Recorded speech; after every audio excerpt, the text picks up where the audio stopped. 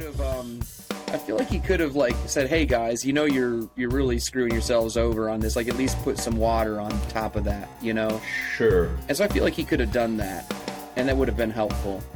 Right. But he didn't, and in the end, like it'll be okay, and I won't hate it, and I'll just see it every day, like every single day of my life that I live here. I'll be like, "Oh man, I really could have done a better job on that somehow. I don't know how, but I could have." No, I mean I feel that, and I relate to that. Yeah, that sentiment in life, right? I could have just done better. I could have done better. So, I mean, well, hey, let's jump into this thing. Okay, we're jumping in. You know, let's jump in. Let's talk about literally anything. I mean, that's what the name of this thing is, right? Like, I'll talk about just about anything. And so I am Nick DeFord. This is the Nick will Talk About Anything podcast. My guest today for the first episode that I have somebody that's not here in studio, which I honestly thought I would have more of those than in-persons.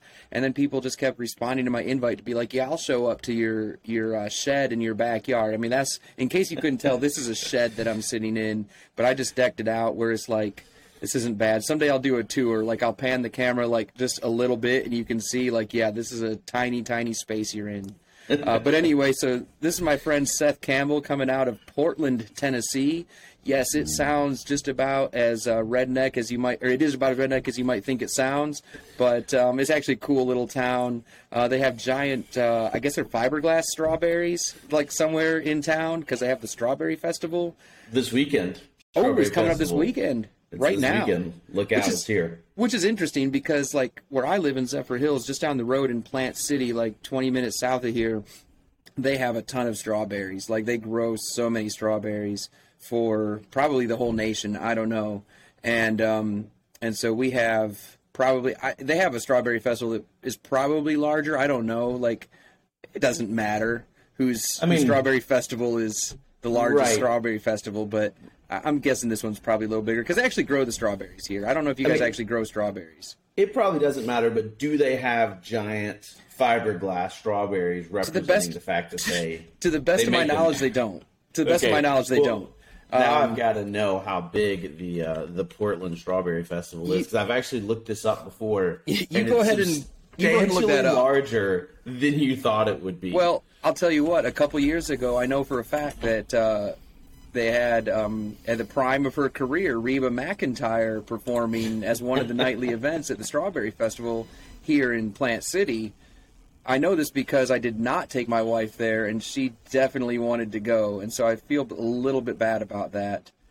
I kind of instantly don't want to dive into this because two things pop up, right? One, it says Portland, Tennessee Strawberry Festival, the 81st annual, and then right underneath it, it says Plant City Strawberry Festival, and there's like a picture and a giant stage. It looks like a concert's about to happen. Oh, it's maybe a big deal. Little people in strawberry costumes are going to come out. I don't know. Have you ever been to a county fair, like in any county in USA? Yes. It's like that, but maybe a little bit bigger and with strawberries. So that's how I would describe it. I have also, in full disclosure, literally never attended the Strawberry Festival. You should go. One time, so my grandparents lived in Zephyr Hills before I had moved here.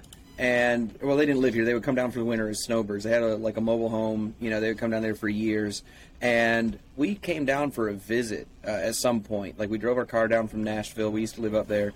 We drove our car down, and we're hanging out. And my grandpa's like, hey, the Strawberry Festival's going on. I'm like, what's that? He's like, oh, it's down in Plant City. You go down there. We're like, okay, cool. So we get on our phone. It's like the first year that smartphones are a thing. Like, I think iPhone came out in like, 07. So this is like 08. I've got a Samsung where like you like grab it and you fling it like this and like the keyboard slides out. Yes. So we were fancy, right? Like this was high-tech stuff. I was on the Sprint network. If you ever want like low speeds and bad connections, but a little better than T-Mobile, Sprint's your partner, you know? And so like it's not Getro PCS, it's Sprint, you know? You're kind of middle of the pack. And Do you remember the good old days when you had to wait till 7 o'clock to call your friends? Oh my goodness! Like when you paid per minute. Well, yeah, it was at 7 o'clock, and then the weekends were free though. Oh yeah, well Sprint was the leader in some free minutes, like to other. it wasn't just like, because everybody had their tribe, like AT&T could call AT&T for free, Verizon, Right. Sprint had like a good deal on that. So that's why we went with it. But so I'm looking it up and find out where the festival grounds is. I did not find out what weekend they were having the Strawberry Festival or what week, and we drove all the way down to Plant City, and it turned out my grandfather was totally wrong. It was like 2 weeks away. He had just seen it on the news, and he's like, oh, it's happening, probably right now. Yeah, and it's so we're like, happening well, we'll this very go, moment. because there's literally nothing happening at your mobile home. Like, it's literally, you get up and you eat, and then you take a mid-morning nap, and then you eat lunch, and then you take an afternoon nap, and then you kind of eat dinner and maybe walk around the trailer park and just wave at people sitting on their porches. That was my life. favorite thing about trailer parks, because I did grow up in some. You've lived in trailer parks, yeah. Like, don't forget your roots, man. I haven't. There's always somebody fixing something, but they're never actually fixing anything. Oh, man. That is one of my favorite trailer park activities, is just to go around and see who's trying to fix something today. Now, you're right. You're 100% right. And I've spent a little time in some trailer parks myself. However, in Zephyr Hills, like the trailer parks here are, they have a class that they try to achieve by saying you have to be 55 and older to live here. Okay. But the problem is you've met some 55-year-olds who, like, I'll be polite about it, their standards are still kind of low. And so they try to get away with some stuff, and so the parks have rules, but basically they try to eliminate as much of that as they can. But there's still going to be somebody working on like a house or a car or a lawnmower that's just a lost cause, and they're still going to try to work on it anyway.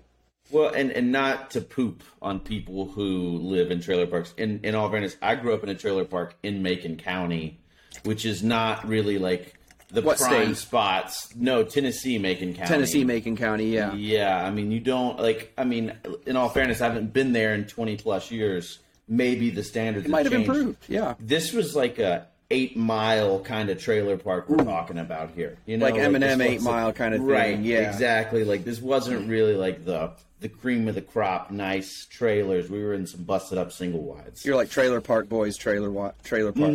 Yeah. I told somebody about that the other day. They're like, I don't even know. I'm like, honestly, I haven't watched that show either. But like the few minutes I've seen, it's exactly what you would think it is. The title kind of says it all. It pretty much handles it. Like whatever you think of when you think of Trailer Park Boys, they nailed it. That is what it is in this Yeah. show. Yeah, because I too have not seen the Trailer Park Boys. Now, I never lived in a trailer park. I did spend some time as a child in a single wide. As my parents were building a house, they were like, hey, you know how we could save some money? We can buy a trailer for like $1,200 and have it towed out to our property.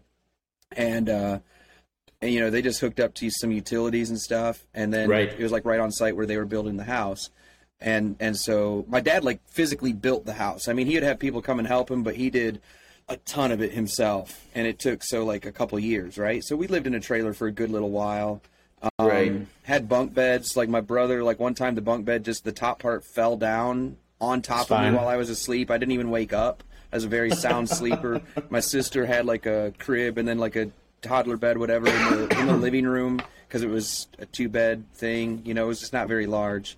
But we didn't know any better. I mean, that's the cool thing. Like when you're a kid, I mean, maybe when you're a teenager, you start to be like, oh my goodness, we live in a trailer park. But when you're a kid, you don't care. You don't know any better. No. Yeah, I mean, a house is a house. It doesn't really matter.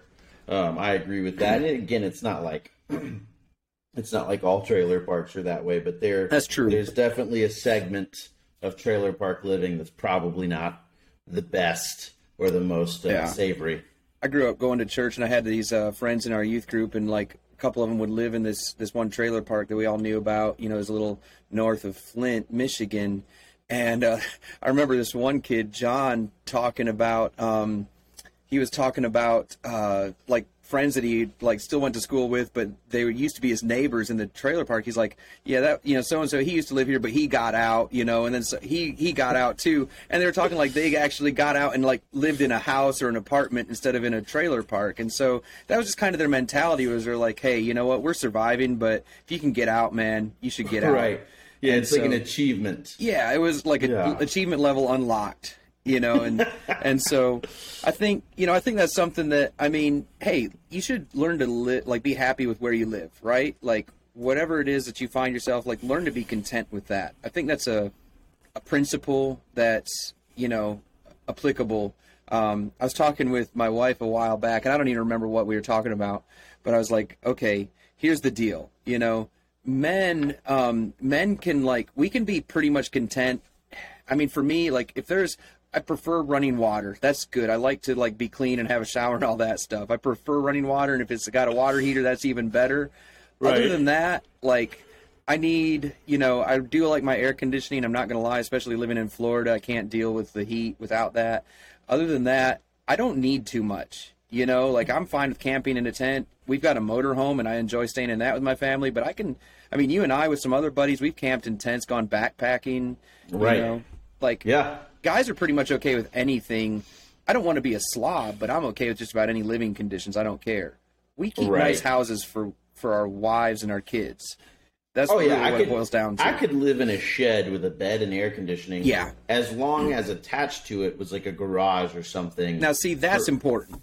Exactly. And that's where my priority lies. Well, clearly, like, you have a really killer, like, shop that you just recently built. I mean, I have not seen this in person, but I have been living vicariously through pictures and videos of it. Right. And I'm even thinking about, like, next time we come up to visit, maybe bringing some work that needs to be done on Amy's car. Bring a car and just with bring you. some stuff, to, like, hey, or maybe I could even have parts shipped straight to your house and, like, hey, we're going to work on this while we're here. That would be my favorite. I mean, when we bought this house, we just moved here about a year ago.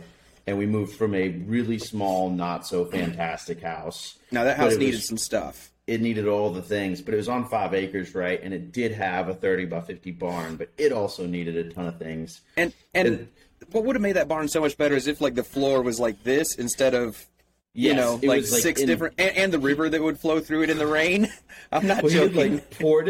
He poured it by hand in sections, and then decided like this section over here is going to be this tall, and this section is going to be this tall, and you just couldn't make it a functional workspace. No, the idea of that whole place was solid. Yeah. The implementation was a bit lacking. Quite it was lacking, and so when did the previous owner, was he the one that put that shop there, that barn there?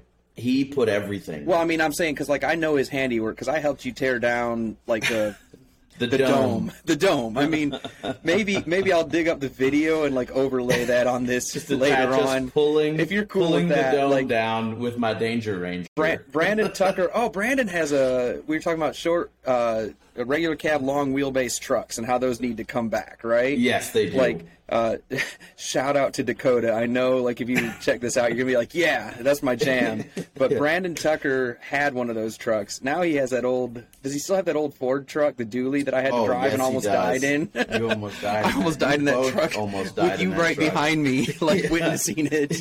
But it was a close call. Yeah, it was a very close call. That was one of those almost met my maker kind of days. I did, and I'm sure the truck might have survived because it looks like it survived a lot. But the truck Brandon had at the time was like a Chevy with a long wheelbase, long bed, and a short cab. It was a great truck, and it was a great truck. Had to pull that dome away from the house, and I got a good slow-mo video of that happening, and I'll try to dig that up and see if it still exists.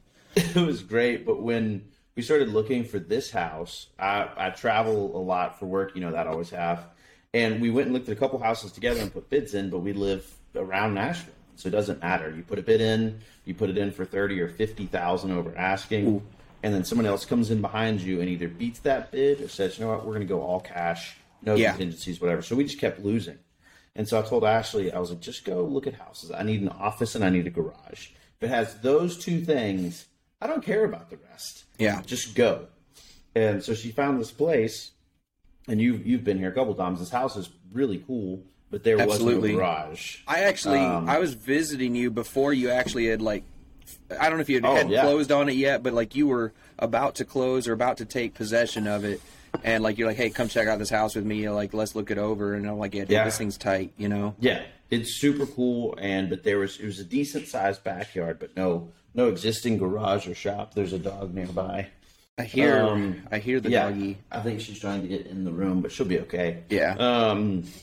And so, we just had the space to put up that building. Well, yeah, you cut down a few trees, trim some stuff up, put a fence up. I mean, just, it didn't need much as far as, like, the house. The inside of the house is fantastic. Outside the property needed a little maintenance, but, yeah, you kind of dressed it up nice and made it home, Yeah, no, it's come together nice. But to your point of guys can live anywhere. Oh, yeah. I could be in a single wide trailer from the 70s right now that leaks from the roof somewhere. Somewhere. But as long as I had that shop out back, I'd be thrilled. Well, let's be honest, like the barn dominium, thing that's happening now, and there's one down the road from your house on Highway 76, over there on the east side, like I don't know how far down, but south of Portland. Yeah. I'm just like, man, when I see that place, when I drive past it, I'm like, this dude gets it, It looks great. It does. There's another one down on 109, and he built, like, his house is a barn dominium, and then he built a big shop behind it that semis can drive through. Oh, what? It gets big, so I don't know if he owns a trucking company yeah. But that, to me, is, like, the ultimate dream home, is to end up in a barn dominium on some land. Yeah, and if you don't know what a barn dominium is, you're just not as cool as us, is what it boils down to. And you're not wrong. Yeah, no, absolutely. So now you talked about like traveling for work a lot. So let me back that story way up. So, you and I, well, first of all, talking about cars, I want to just get a little bit of backstory, like, because if anybody's watching this and we're a few minutes in, they're like, why are we even, like, this is fun. Like, I hope it's fun for other people because you and I are having a good time, and that's what really matters. Time, right. That's what really matters. Like, I'm here for me. Yeah, if zero people, like, end up saying, like, oh, that was worthwhile, well, check out another episode. Maybe you'll enjoy that better. Maybe not. I don't know. But, you and I first met, like, I don't know if you remember the first time we met, but here's how I would sum it up. You were having a hard time doing a brake job. And your parents were going to the church. You hadn't started coming there yet. Your parents were going to the church that I was at, and your mom's like, "Hey, can you go help out my son? Like, he's helping out this, this girl." And you guys ended up getting married. You and your wife now. Like, for how many years have it been? Like a dozen, 13 years? 13. Yeah, it's a good long time. It's a good long time. And so you were working. I think it was that little black Ford Escape. And I would rather never have to work on a Ford Escape again. It was awful. I don't even remember what it was, and I think you pretty much had it, but I think your mom was just, I don't know what she was trying to do, but it's like, okay, so I went over there and I was like, well, I mean, just do this, you got it, it's pretty much done. I think you just didn't have the right tools with you or something, because you had just moved up from the lovely town of Corinth, Mississippi. Yeah, booming metropolis these days, I think. Really is. They got a Chick-fil-A now, so they've really stepped up their game. Listen, don't knock towns that just got their first Chick-fil-A, okay? Hey, does Portland have a Chick-fil-A? It does not. Yeah, we've got a Chipotle too, son. We got a Chick-fil-A and a Chipotle. So you guys are there. We're on our way up, You're living the dream at this point. Zephyr Hills is the largest town in Pasco County, which is like a bedroom county from Tampa. So we've got it going on here. Yeah, you guys are really getting it done. We are. But so like that's when I kind of first met you, and then sometime after that you guys were coming around to the church, and you were in and out of there. You worked a lot of like nights and weekends at the good old Mapco, I think, at the time. Yeah. You had like 2 jobs going on, I think, at that point. So what's it like having that kind of hustle going? I mean, you're young. You're like, here's my take on it. When you're young, you don't know how to make money as well as when you're older. Like, you just haven't learned enough to like really be successful at earning good income. So you have to work a lot of hours doing a lot of things, but you're also kind of figuring out like, what do you want to stick with, Right. Because you could have stuck at Mapco and probably been making $100,000 a year managing a store if that's what you wanted to do. Right. I don't know what they actually cap out at, but maybe. I don't know either. I would imagine once you're up on that corporate or district level, you're probably making 6 figures. I would think so. So at the time when I'm fixing those brakes, I'm 17. Yeah, definitely young. Ashley may or may not have been pregnant at that point in time. I mean, I feel like she was, but I wasn't knowing whether that was, where you wanted to share. Unless somebody wants to do math, they're going to have to figure that out on their own. Yeah. And then we may or may have not gotten married when I was 18. And we bought our house and had a kid. And she already had 2 kids. So, I'm 18 and she's 21 and we got 3 kids. You got like instant family thing going on there. Instant, right? And then and that's got to be weird, like, because, I mean, you were pretty, like you were pretty, I mean, like compared to like other like 17, 18-year-olds, you know, you're pretty like ready to take on responsibility and do what it takes.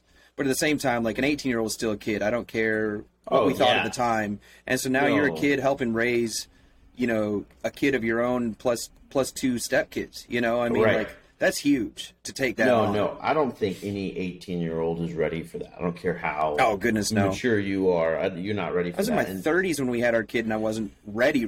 But I mean, like, here we are. And I mean, in all fairness, we're doing pretty awesome. But I mean, at least the way it seems so far, we'll see. Time will tell. No one is ever ready for a kid, is my assessment. No one is ever. There's not like a point in time where you can go, oh, today's the day. We're mature enough. We're financially set enough. Because there's more to it than that, than those two factors. But we get married, right? And I took a job when I was 17 working in a warehouse in Nashville, just as a parts distribution center for mobile homes. That company still comes through my town like twice a week, and they camp out at the Road Star Motel. They pull their whole truck in and they stay inside. They always cracked me up. The guys always stayed at the cheapest places. Oh, dude. I guess they still do. I'll be honest, it's actually a decent place, but it's like an outside hallway motel, you know, with like the doors open outside to the air, which is Florida. Yes. Who cares? You know, that's perfect. But it's actually, the rooms are some of the nicest in our town, which, to be honest, isn't saying that much. But people just look down on it because it's not a name brand. It's like Roadstar Inn or something. And, but yeah, their trucks parked all the time. I've stayed in one motel professionally in my life. And so the thing is, hotels have hallways, motels don't.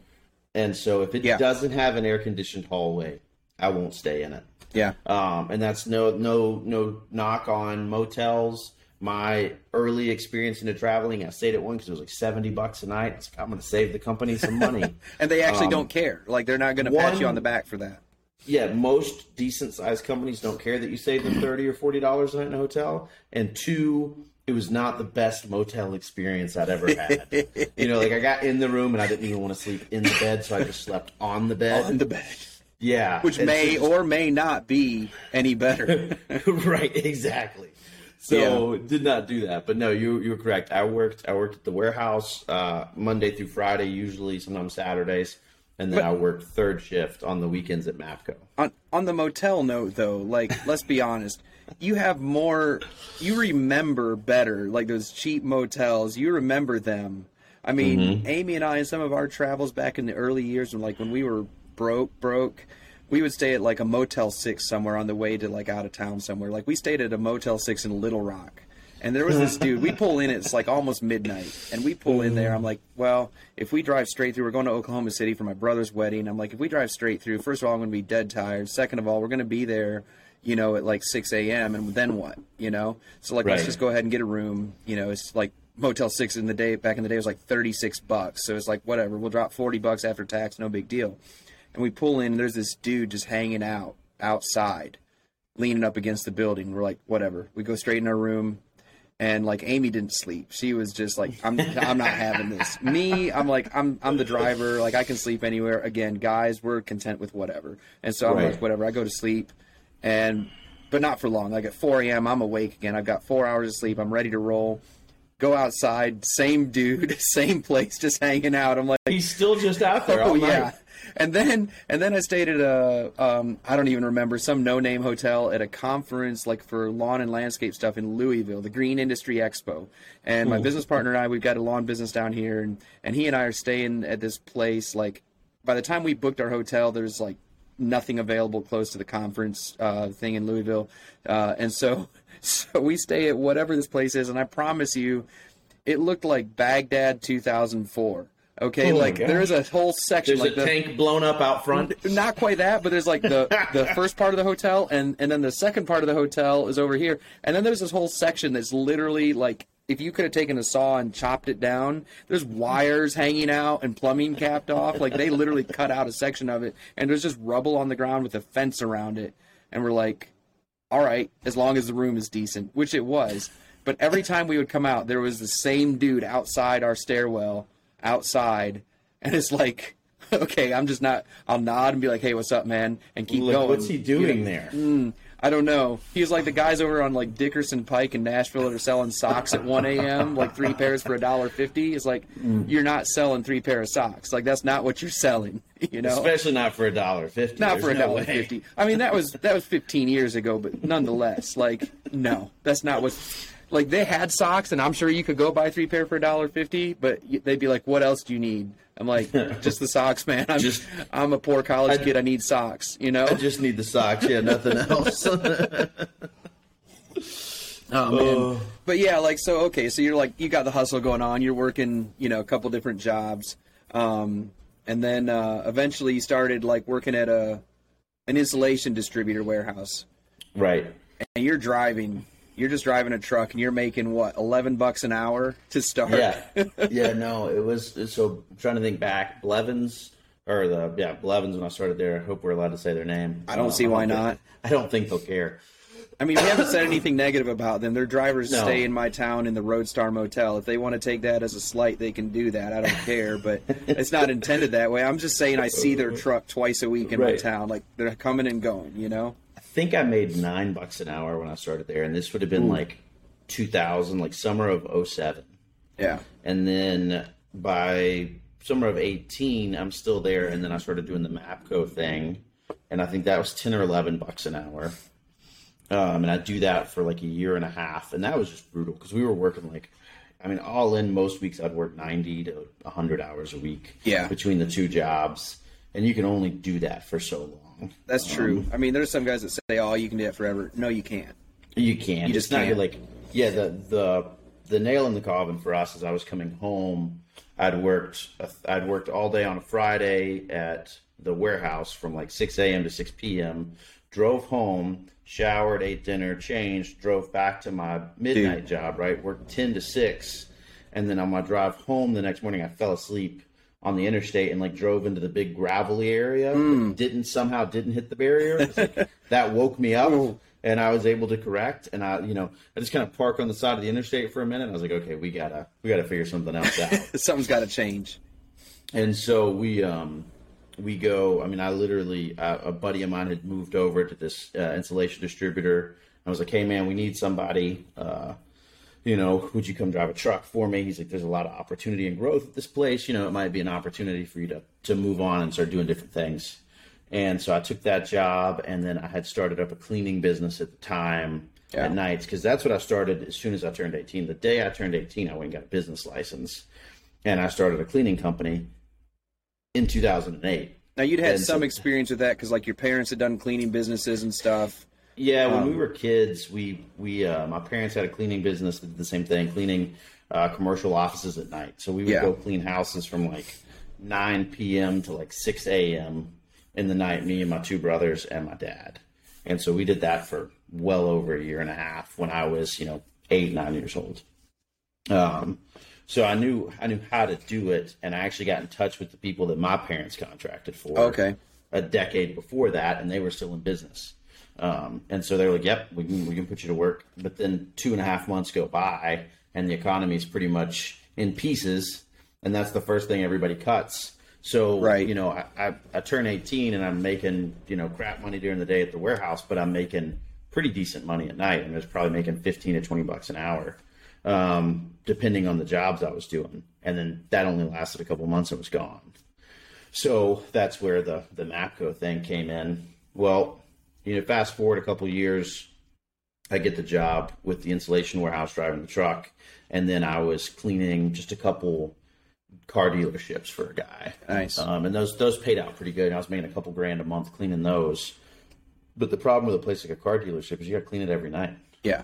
They were closed on Sundays, so you're cleaning that place 6 nights a week. And it has to happen sometime between 9-ish when they're finishing up that last deal or trying to, and before they open back up at 10 a.m. the next morning, it's got to be cleaned again. Yeah. And so you had to do it all the time. Holidays didn't really matter because they were usually still open. So anyway, we carried that on for about a year and a half. Like Ashley was helping you sometimes with that too. Like she's working some of the nights and things like that. You're kind of sharing it, splitting it, whatever. Towards the end of those contracts, I mean, because when I started driving for that distribution center, this because you came and drove for me for a year and a half. I did. some mornings you'd start at 7, some mornings you'd start at 3. Dude, it's so I remember. I still remember the pain of waking up at like 2 a.m. to drive, you know, up to Goodlettsville, go to the warehouse, you know, fire up the truck, do a pre-trip inspection, you know, check, make sure the load is right, you know, all that stuff, and then get out of there, hoping that like the guy the night before, if it was somebody else driving the truck, that they actually fueled it up like they're supposed to. Right. And it's amazing, like how simple some of that stuff is. Right. And guys like won't do it. I mean, you know, I like I said, I got a lawn business. We got guys. I'm like, listen, it's going to be, you know, 100 degrees here at the end of the day, and you're not going to feel like working that late. You know, you want to get done before it's that nasty. So fuel your equipment up, your mowers, your gas cans, your truck. Fuel it up at the end of the day, so that in the morning at 7 a.m. you can get straight to work. Yep. And like between 7 a.m. and 11 a.m. you get 90% of your work done. And then you just do the detail stuff at the end, you know, like take lunch break and then just work for a couple hours and then get it knocked out. And they're like, nah, we'll just go to the gas station at 7. We'll screw around for a few minutes because somebody showed up late. Then we'll leave. We'll go there. Then we'll get we'll fuel up and then go in and get sandwiches like after the one guy is done fueling everything up because we just sat in the truck on our phones for 25 minutes. It's like, are you guys dumb? You know, like. Well, and especially in like trades like yours, like. They're costing you money and they're costing themselves money. Yeah. And it just doesn't it'll never cease to amaze me. But those are the same guys, right, that don't take the buggy back after they're done grocery shopping. Oh, like now you just dropped like a real like southern thing there. The buggy. It's a thing. It's a shopping cart. Okay, it's a cart. A buggy is like what the Amish use behind the horse. You know. It's a grocery buggy. It's not a buggy though. I mean, it will forever in my heart be a buggy. You're a true Southerner, my friend. I live in Florida where there's so many northern transplants that I don't really feel like I'm in the South like I did when I lived in Tennessee. Sure. So do you say pop now? I don't, because Tennessee beat that out of me. They beat that out of me so much because I moved from Michigan to Tennessee, and I'm like, hey, do you guys have any pop? And they're like, and they literally laughed at me. Like, I was in my 20s when I moved there, and there would be these like 18, 19-year-old girls laughing at my face for calling it pop. They're like, oh, do you like pop? I'm like, okay, fine. What do you guys call it? You know, they're like, it's Coke. I'm like, but I like Pepsi. They're like, it's all Coke. I'm like, what if I want a Sprite? They're like, that's Coke too. I'm like, you guys don't understand. You don't understand things, you know? No, it's so true. Like, if you told me to get you Coke, I'd bring you back a Dr. Pepper. Well, because you know I want a Dr. Pepper. I know you want a Dr. Pepper. But I'm just saying, like, it's Coke. And if I tell you a Coke and you know me well enough and you bring me back a Coke, I'm going to be mad. Because I didn't want a Coke. I wanted a Dr. Pepper. I wanted a Dr. Pepper, exactly. Oh, my goodness. So, that's just how it is here. Oh, man, where were we, though? We were talking about... We're talking jobs.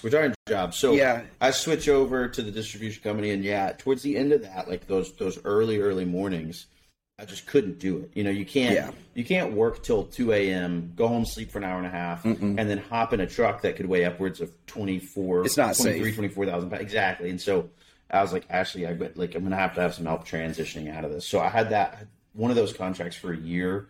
I think we were halfway through it, and she pretty much for the last 6 months of that did 80% of it. That's I think I remember that. That's just because I just couldn't. So she'd be home with the kids during the day, and then I would come home. We'd try to live a normal family life in the afternoon, and then around 9 or 10 o'clock she'd go clean for a couple hours. Yeah.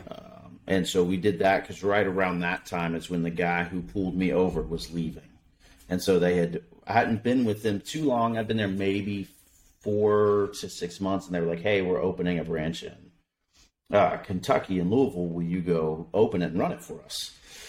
And I had no desire to move, and I said, no, thanks, I appreciate it. If this place ever comes open, then I'd love that. And so within a couple months it did. I think 6 to 8 months of being there, he left, and I took over and started running that place as the warehouse manager. And it wasn't inside of 2 months of there that you would come over and started driving for me. Yeah. Man, I remember that because that was when I had I was working on staff at a church that you were attending at Nazarene Church in Hendersonville, Tennessee, and we were there, and my mentor Ryan Brown was the pastor, and I loved that time.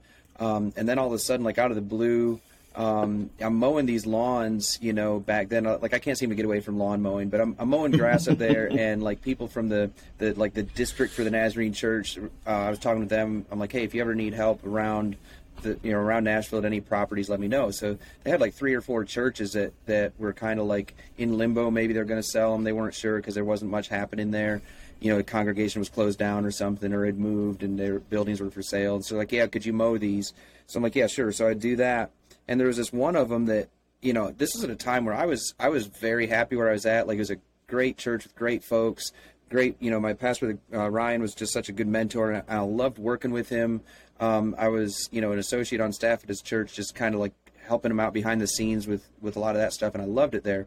And then all of a sudden, God started being like, hey, I'm out at this property mowing, and I just felt this like drawing there. I'm like, I don't know what's going on. And so I started talking with the district leadership, and they're like, yeah, if you want to go like preach there a couple times. And so I went and preached there to fill in, and then all of a sudden it was like the people were like, hey, could you be our pastor? I'm like, I don't know. It doesn't work that way. Like, I can't just say yes to that. Like, there's a process that the district has to go through. And so that was a big, long story that, isn't here nor there for this podcast. But, I'm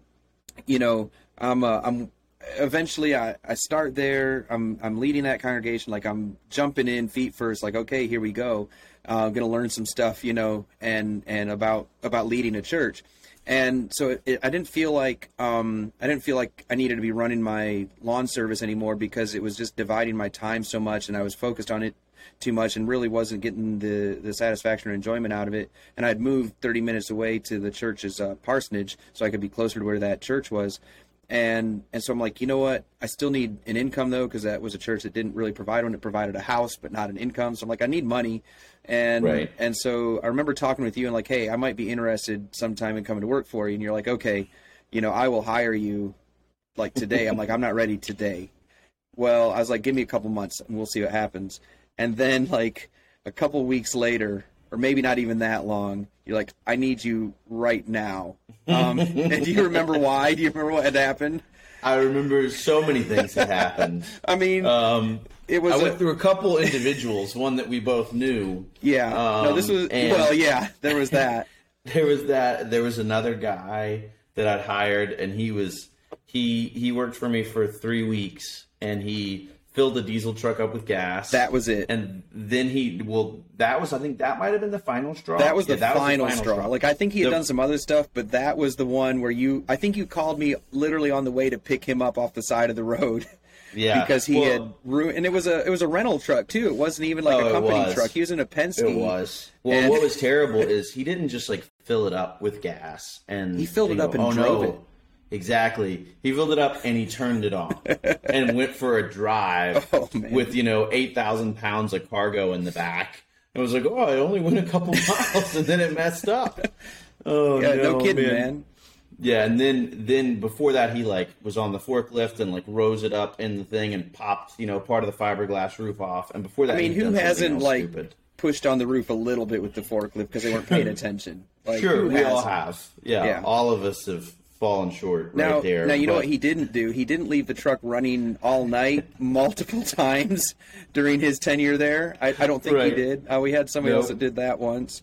And then there's still a list at that office, actually, that has been handed down from manager to manager. Good. When I took a promotion years later, and I handed the list to the guy who took over, and I said, this is now your responsibility. Anytime really, really not smart things happen, you write them on this list.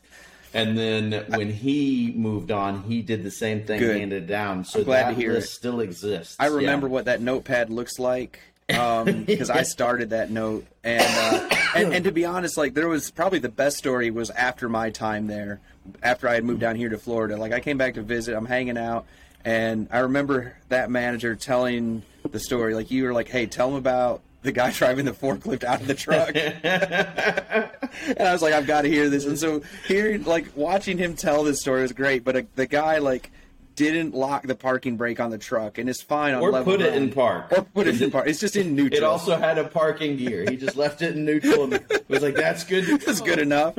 And so, like, he's going in and out from the loading dock into the truck, and then like hit the gas really hard in reverse, and like the reverse motion of the tires pushed the truck forward. But when you're in that truck driving in and out, you're like in this tunnel, and you don't really have much sensation of what's happening. Well, there's so much movement happening. A lot. The truck is when you rocking. drive in anyway. Yeah. Yeah, and so apparently he shot the truck out from underneath the forklift, and the whole forklift went like almost 4 feet down to the ground. Oh yeah. I mean, at least 4.5 feet. Amazingly, didn't kill it or himself. Yeah, it landed on it. So apparently, it lands on the 4 wheels, and from the inside, all the manager hears is, "Ah!" And he goes out there and sees the guy just gripping the steering wheel, screaming, "Ah!"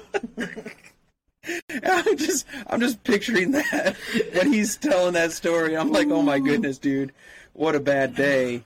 What a bad day for that guy. And what a testimony to those forklifts, like surviving that. I mean, because that's like still there. 7,000 or 8,000 pounds just straight down onto the concrete. That forklift still there, still works. Still works, man.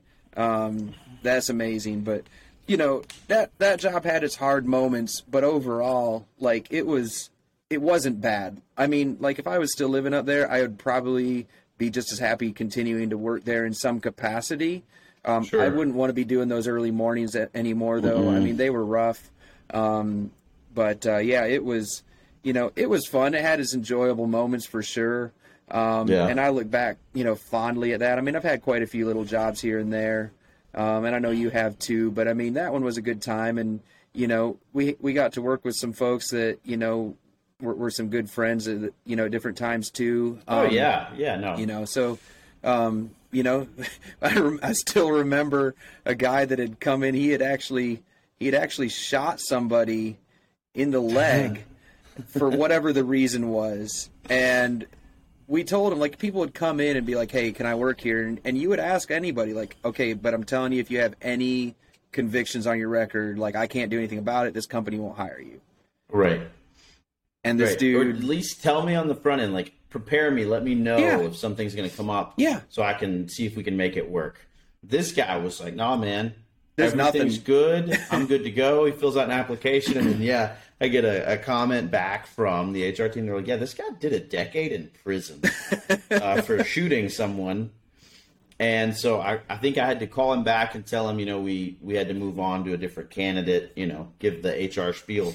And then we're sitting in the office one day, and there's a camera up in the corner, and we see his truck pull in. And I remember looking at you going, well, today's the day. I remember, and I'm not going to say his name, but you're like, hey, so-and-so is going to come shoot us today. Like, this is the day, that is happening. And I just remember that. There was also another guy that had done time for legit killing someone, and he never did anything negative towards us, but we knew that had happened, and so we would hit the Dunkin' Donuts a lot before work and just have him, but we would keep him in like the side office, like the manager of the whole thing. And I remember when that guy would show up, though, we'd be like, hey man, you want some donuts? Like we would always share whatever we had with him and his crew. Like we're like, just want to make sure, to stay on this guy's good side. It was like, what was that movie with it was like Steve Buscemi and Billy Madison, I think.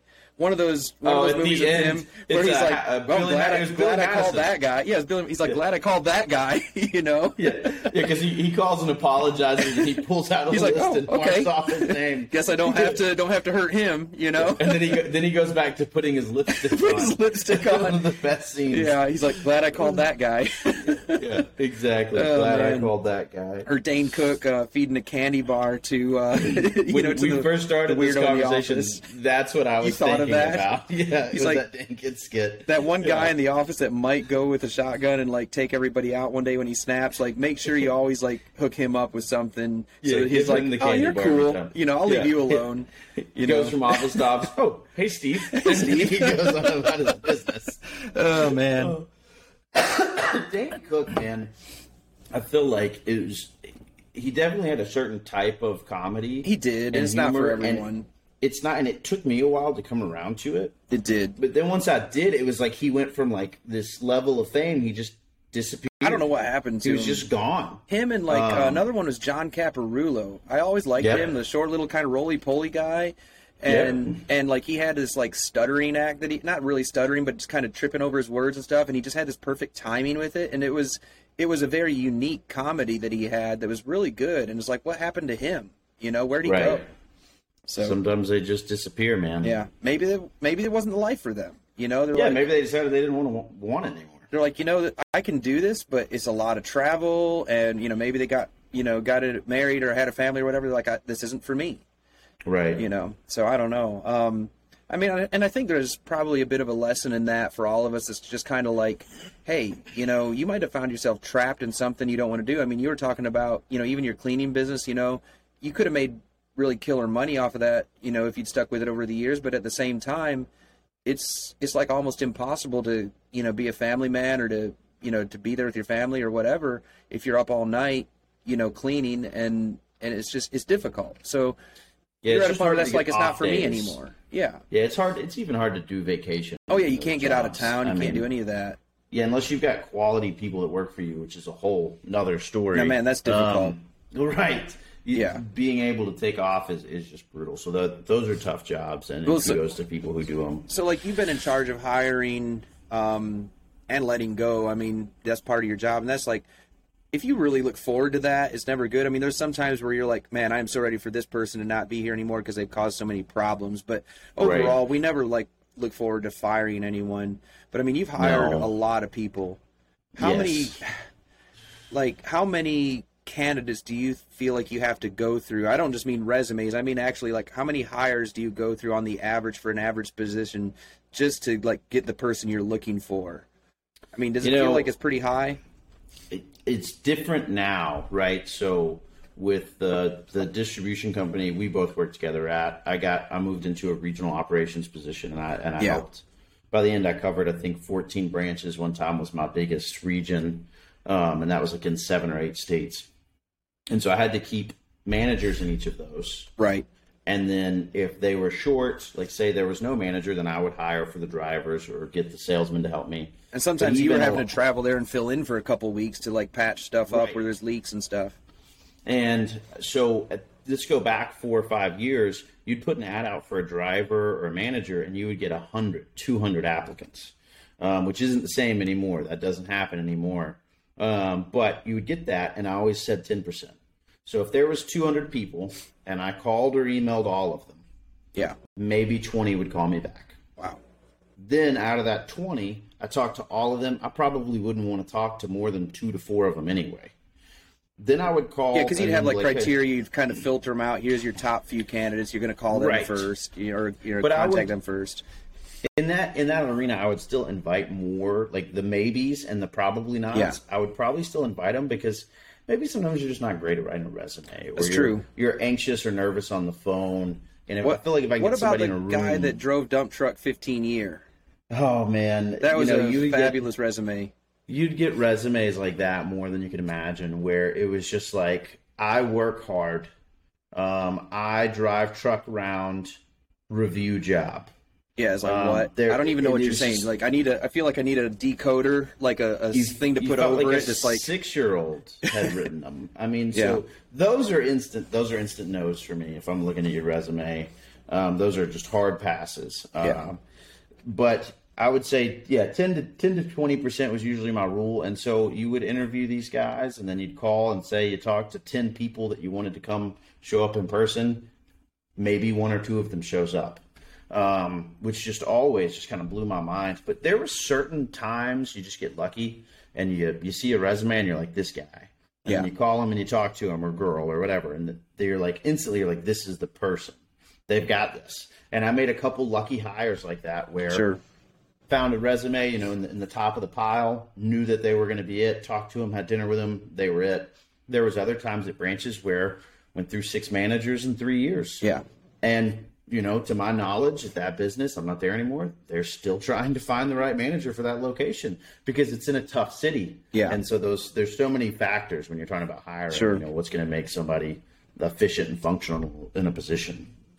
And so some of that might have something to do with the region, the region of the country, that part of that country, maybe that city or that state, not necessarily their educational system, but like some of the things they're doing to, what are they doing to actually produce individuals who are going to be good for businesses, people that are ready to work, anyone can produce store clerks, construction workers, not knocking on them. I'm just saying, like, that doesn't take any kind of special training, but some, like in Florida, they've got a lot of programs in some of their public schools that are focusing people on job readiness, even in high school ages, so that if they go to a college, if they go to a tech or a trade school, they've actually kind of learned a lot of stuff to be really hireable.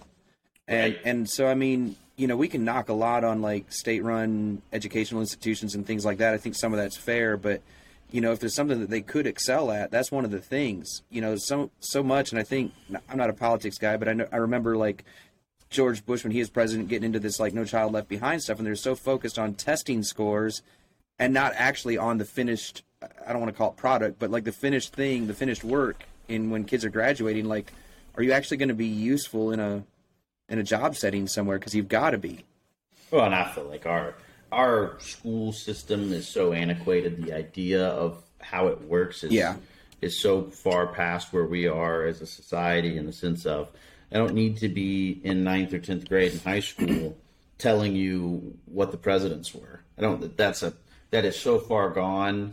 I can look that up on my phone. I don't need to know that anymore. And let's be honest, at 0 points in my life, besides trivia night, at the local sub shop, do I need to know who the 32nd president was? Oh man, you just don't. You don't need that in life. I think our high school should be focused on trades, and interests that kids have, so they can be successful in those jobs. And that's not saying like some old timer like, oh, we've got to be, we got to have manufacturing and this and that. I mean, I think there's some merit to that, but trades it doesn't have to be like the trades of 40 years ago, where it's like you have I think a shop class would be fantastic, and I think it's very necessary.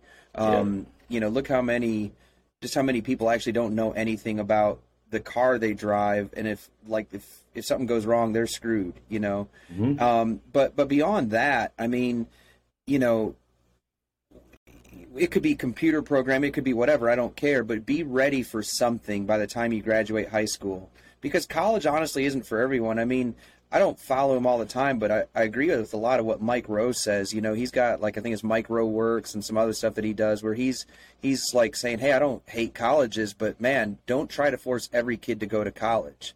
Right. And, you didn't like, did you ever go to any like, did you ever hit college at all? Like a community college thing or anything? No, I mean, I never finished high school. Right. I got my GED. Right. And then I looked at some college programs. But like, what is it going to benefit you where you're at right now? Well, I mean, you go back even 6-7 years ago.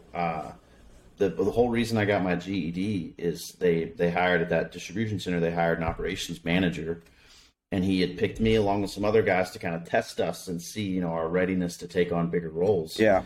And he was like, hey, I was reviewing your personnel file the other day, and I don't see any, where did you graduate high school? And I was like, oh, I didn't. And he was like, well, you sound educated enough. He's like, I assumed you had like an associate's degree or a bachelor's degree. And I was like, no, man, I just read a lot.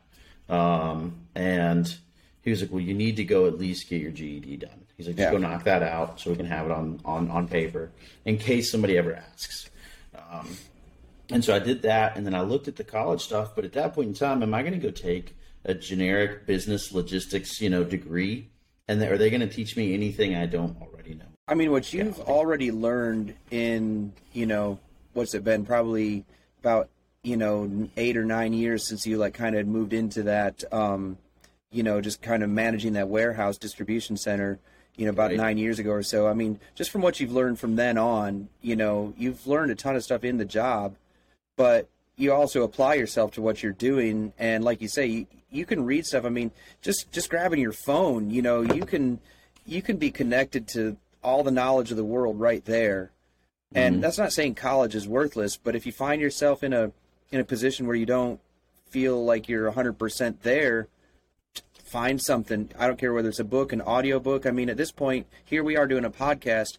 One of the things over the last several years, and especially during the pandemic, is like everybody and their brother's doing a podcast. And I think that's good because, hey, this one might not be everyone's cup of tea right here, but at the same time, there's going to be something that piques your interest. And I listen to a few pretty regularly, and then I get some guys like, oh, you got to listen to this one. And I try it out. I'm like, no, thanks. It's just a bunch of dudes talking over each other. I'm not interested in that. You know, if I wanted that, I'd go watch The View on ABC or whatever. And which I can't stand. Like, I don't even care about their opinions. It's just where they're like, yeah. But yeah, I mean, what was that movie that she did back in the 90s? She was the Ghost. No, not Ghost. No. With Patrick Swayze. No. We're not making any pottery tonight, buddy. Sister something where she was in the singing. Oh yeah, with the choir, the Sisterhood or whatever. I remember. But there was a couple. But I remember what it was. She was like Sister Act. Sister Act. Yeah, that's what it was. I loved that. I loved Whoopi as a kid. And that's what I hate about all of the celebrity now, though, or at least a bunch of them. I don't want your opinion. I want you to be a celebrity and do like a movie or sing a song, and then I want it to end there. I don't want to know your opinion because it's going to sway my opinion now of your art or your work. Right. And it shouldn't be that way. Yeah, there's actually some where I'm like, I've actually become unfan, like a non-fan anymore. It's like I don't have any animosity. I used to love the band U2. And I still, I say used to. I loved their stuff up until, 1987, 89, somewhere around there. And then after that, it kind of got weird. But sometimes I just forced their whole album on your iPhone. And so that was the thing. Like, whenever that happened a few years back, I'm like, how do I delete? I can't even delete this, Like, this is the worst. Does it get any worse than that? I don't know if it does. I don't think so. I don't think it gets any worse than an album getting put on your iPhone and you can't take it off. And let's be honest, what do you remember the album cover for that? It was like two dudes hugging, but it was like as if one of them was pregnant, almost like that pose, like where he's down, like hugging the belly of the other guy. It was terrible. There was not a single good song on there. No, there wasn't. I tried. Bad. I tried to like it. I did too. There was some stuff from what was it? How to Dismantle an Atomic Bomb, I think was the name of the one album a few years before that I kind of like. This isn't bad. This is kind of getting back to the roots. It's still not Joshua Tree. It's not War or Boy or whatever, but it's all right. But dude, that was the only decent thing, and maybe I think I like Beautiful Day from that. What was the name of that album where they're in the Heathrow Airport on the cover? Oh yeah, I know what you're talking about. Yeah, I like Beautiful Day and maybe a couple other songs. Yeah. That one wasn't a terrible album. But all through the 2000s, they just didn't have anything that I cared for. And it's I understand if you want to have a cause to support, they did the what was it, Band-Aid or Farm Aid or whatever they did in the 80s. Okay, that's cool, supporting war-torn countries that are in poverty and famines and stuff. That's good. Do that. But then when they just go around on all this media tour and just start ripping on countries and presidents and kings and rulers, it's who are you, man? You're a singer, Right. You're a singer. Why don't you focus on the crappy albums you've been making and do better on those? Okay. No, and I think to your education point, I don't know what we're gonna do as a society in 10 to 15 years, especially here, because there was a report that I read 8 years ago talking about the plumbers then won't be around by 2025, 2030.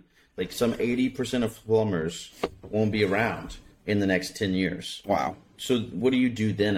I've got a couple good friends that are plumbers. And if I called one of them right now, they're a month out. Yeah. It's you won't even be able to hire your friends to come around because they're just so slammed. They're so slammed. And we're not teaching. Because the thing for the past 30, 40, 50 years even, go to college. Go acquire a bunch of debt. No, that's not going to stop. Somebody's walking past my house, apparently. Go acquire a bunch of debt to learn how to do something that as soon as you start that job, they're going to go, okay, we'll teach you how to do the job now. Yeah.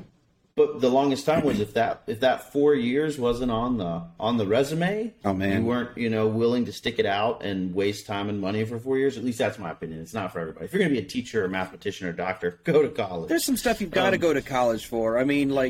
Especially medical stuff, lawyer stuff, whatever. There's a ton of stuff, and even some trades. You can't just jump in and start slapping pipes together and call it good. Right. You've got to have, but you can have that training on the job with a good apprentice program, an internship kind of thing. But you can also go to a trade school and knock it out in 18 months or something. A lot electricians, of them, stuff like that. Yeah, a lot of them are, and I think what people don't understand, and I think kids nowadays, Julian being the youngest, he's 13, he's asking those questions. How much do you make? Kind of trying to gauge, what am I going to have to earn to have a certain lifestyle?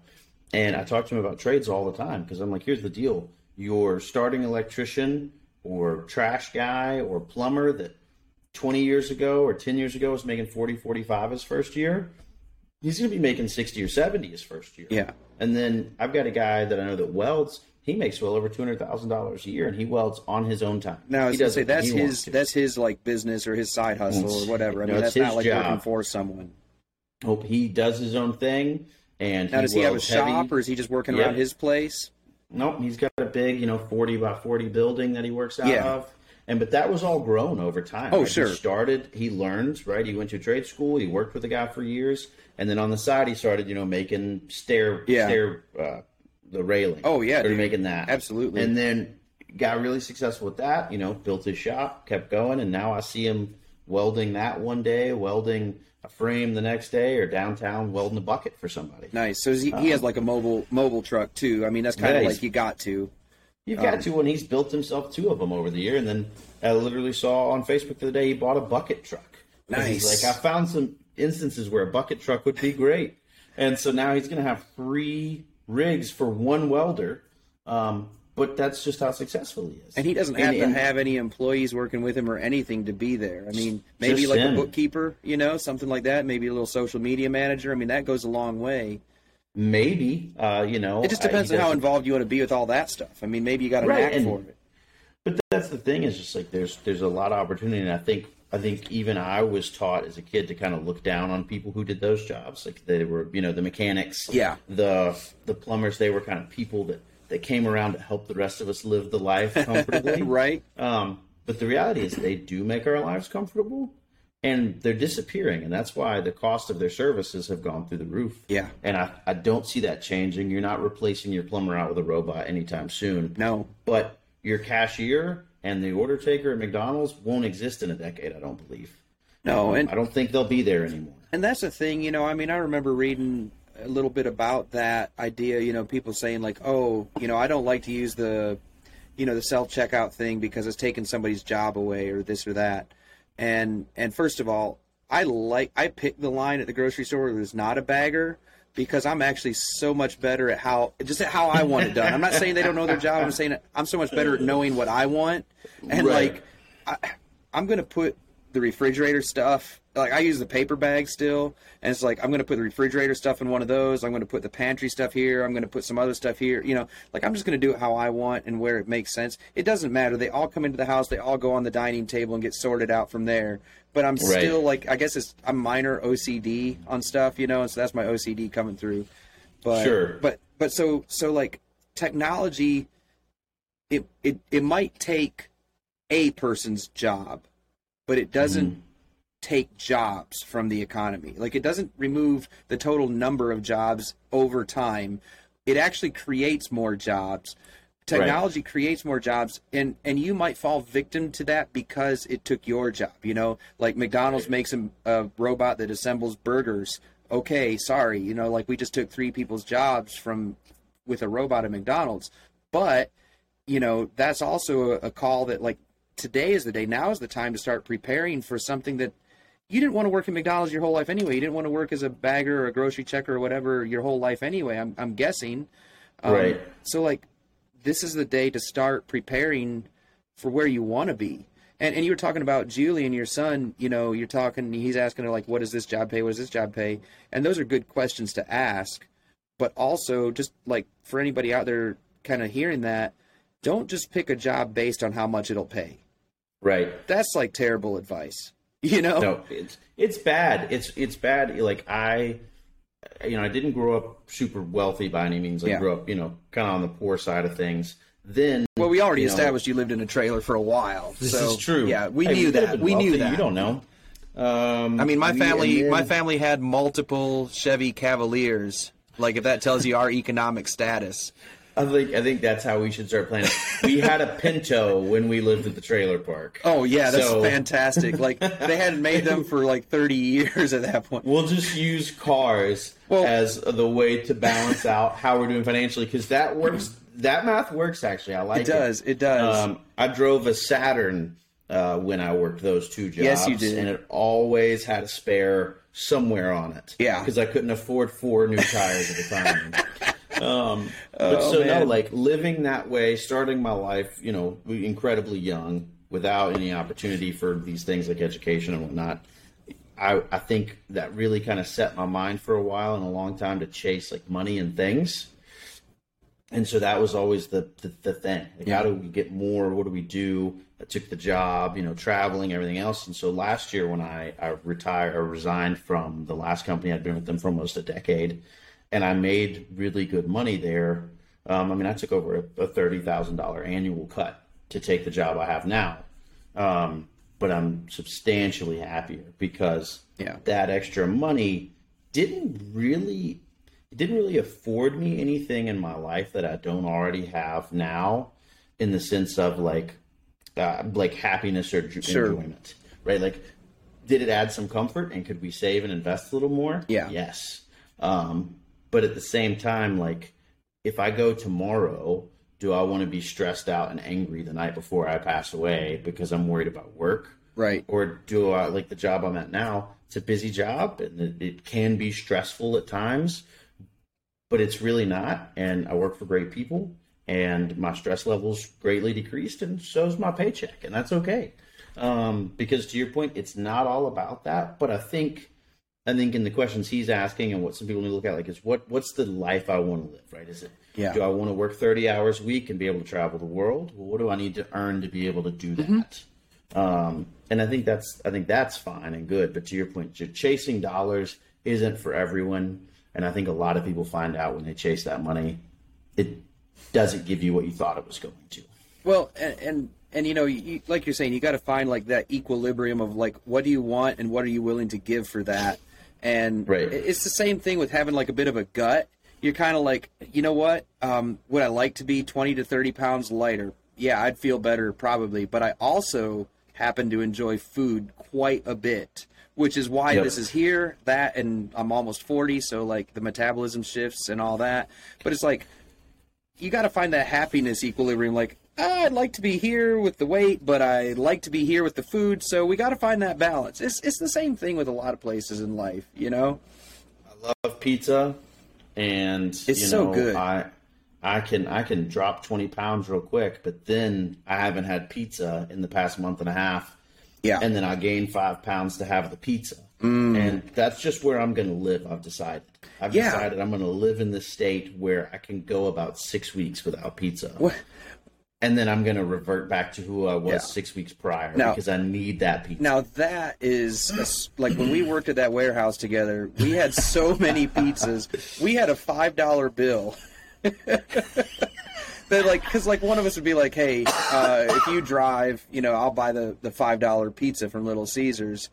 And so it's like, okay. And then, like the next day, we're getting another pizza. And it's like let's say I had gotten it the other, or you had or whatever. And then you're like, hey, if you go get pizza, here's $5. And I'm like, hey, that's the same $5 bill that I gave you yesterday, And so we ended up so we just wrote pizza money on it, and we kept passing that same bill around. I wish one of us still had it. Well, I know who we can blame for that, and I'm just going to go ahead and say it was David. I won't say his last name, but David, if you're listening, it was you. You spent that money because he went to get the pizza. The money, and he went to get it, and then and he got the $5 bill that way. But then he spent that on something else sometime. And not to throw him in particular under the bus. I mean, I feel like it was fair just for that one thing. He spent literally the pizza money. Completely fair, I think, but I think that is a picture of that $5 bill was important to you and I. It was. And it was not important to him. Right? And so to no fault of his own, we thought that was a great, funny thing to do back and forth, and we needed that $5 bill. And he came and just, definitely rained on our parade a bit. I mean, it just really let the air out of the balloon, He just didn't find value in that $5 bill like we did. And I think that's true for life, right? Yeah. But you know what? There's another thing too, and I just thought, okay, so like I'm a pastor, and one of the things that I do is talk to people before they get married, and I really need to start like trying to just like have this like, hey, you really shouldn't get married, like not because of each of you, just in general, just try to really unsell them on the whole idea, and if they're like, no, we're doing it, it's like, okay, I just wanted to make sure you knew, like really get them prepared by trying to like downplay the whole thing. But what I tell them is I'm like, okay, listen, here's why so many marriages fail. It's not because of money. It's not because of fights about money. It's not because of family. It's not because of this or that. It's because of unmet, uncommunicated expectations, right? Right. Like I expected that you would do this, but you didn't. Like I thought I'd come home to a hot meal every night in a clean house, but apparently you're a slob who can't cook. That's in no way reflective of my life. That's just a situation that it could be. Right. I mean, definitely my wife doesn't cook very much. I'm the one that cooks in the house. I can come home from working a lot, but then she comes home to a warm meal. So as long as no, she's been home. And is like just hanging out with our kid, and they're doing whatever. And she's like, "Hey, I'm hungry." I'm like, "Yeah, there's food, in the fridge." And she's watching this right now. Yeah, well, absolutely. She's planning your accidental death. So my phone's here, and like I've been getting there. It is. As I say, I've been getting texts, and I'm just waiting for that. Yeah, just here and there. Okay. Like she texted Sister Act earlier, like as we were stumbling over that. She's like, "Sister Act," and probably there it is. I got us there. It says, "How dare you?" And so she knows this though. She doesn't really like. She has a sign that's like the food groups in this house are like boxed, frozen, and canned or whatever, something like that. I'm sure I'll get a text about that too. But like, I look at ingredients. I look at what is in the pantry, what is in the fridge, what is in the freezer, and I'm like, how can I create something out of this? So the other day we'd gone to I think it's Texas Roadhouse, and we'd each gotten a prime rib, and we're like, let's go like medium rare. And they're like, okay, so barely touched by the heat at all, like totally rare, 100% rare, like whatever, So I ate a little bit of it, but it was like just a touch undercooked for what I wanted. And it's prime rib, so like it's supposed to be pretty rare, but I'm like, whatever. So we took it home, whatever we didn't eat, we took it home because it was a pretty big portion. And the next day I'm looking at this, I'm like, what can I make out of this? Well, I had some mushrooms, had some like pasta in the pantry. I'm like, okay, I can make a little gravy with like some mushrooms, and like I have some like beef, not bouillon, but the paste or the beef base, whatever. So like I make a little bit of a beef gravy sauce kind of thing, boil some noodle or like some shells, and then like chop the prime rib up and let it cook just a little bit in the mushroom gravy stuff that I did, and like just kind of put that over the pasta. I don't know if it would have passed anything at a restaurant, but it was pretty dang good. I'm looking at ingredients saying, what can I make? And so a lot of folks can't do that. So anyway, I might have, if I had this expectation when I was getting married, like, hey, I'm going to come home to a cooked meal every night. It's like, apparently, no, I'm not.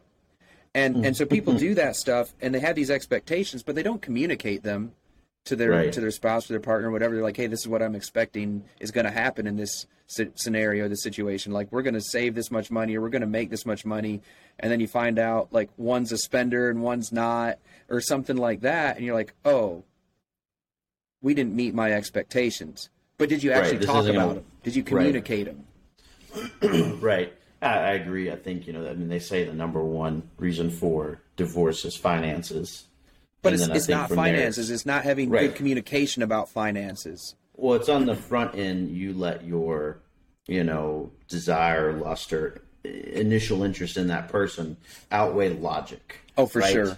You said, I'm more attracted to this person than anything else than I've ever been. And so logic and 2 and 3 and 10 and 20 years down the road need not apply here, because our love will see us through. And I think what people forget with that is like hormones will not see you through. Nope.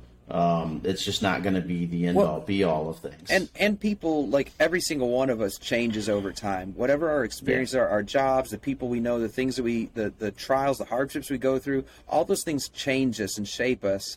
And I mean, like we were talking earlier about like that guy that came and applied that had done a dime in prison, and we're like, I still remember his name. I remember what his truck looks like, and this was 8+ years ago, and I remember that. Because you thought you were going to die. Oh yeah, that too. And to be fair, he seemed like a pretty cool guy, but like he did. I would hang with him. He gave us the story like, well, you see what had happened was, and it's like we know at that point like none of these things actually happened the way you're going to tell us.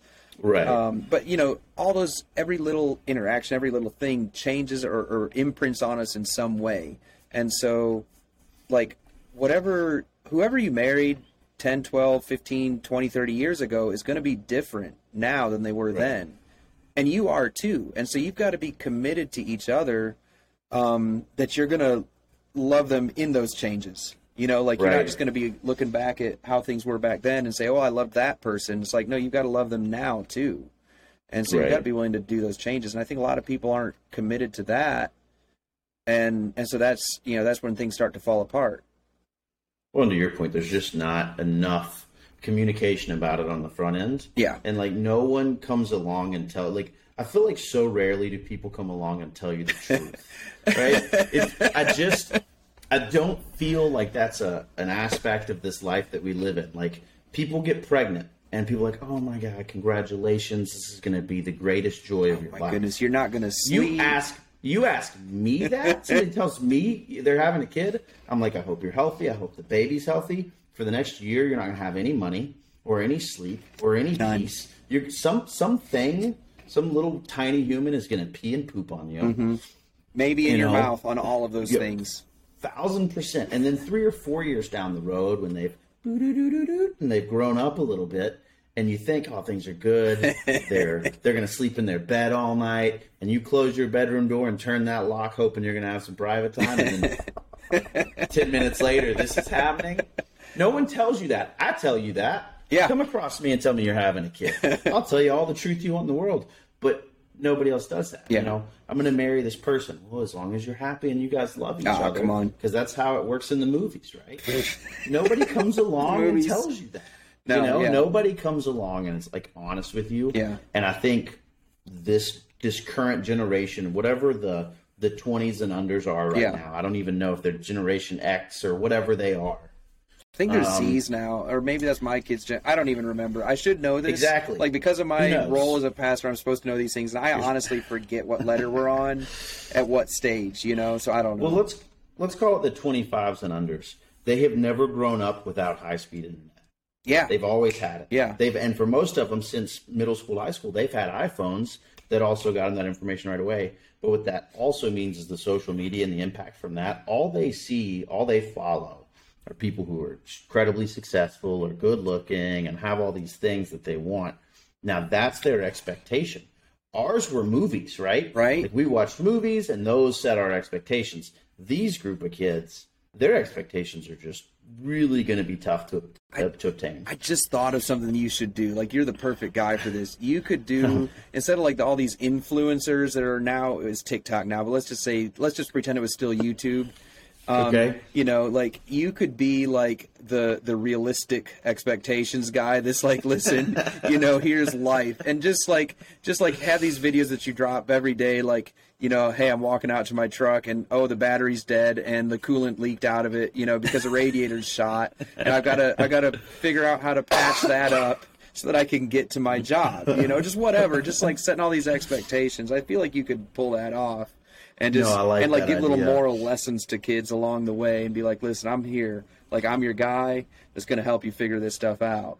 No, I like that. I had to go to Kroger today to pick a few things up, and I almost took a picture and sent it to a bunch of people because I was walking through the beer aisle to get to the back of Kroger, and there is a 2-gallon jug of milk, like right where some Busch Light was supposed to be.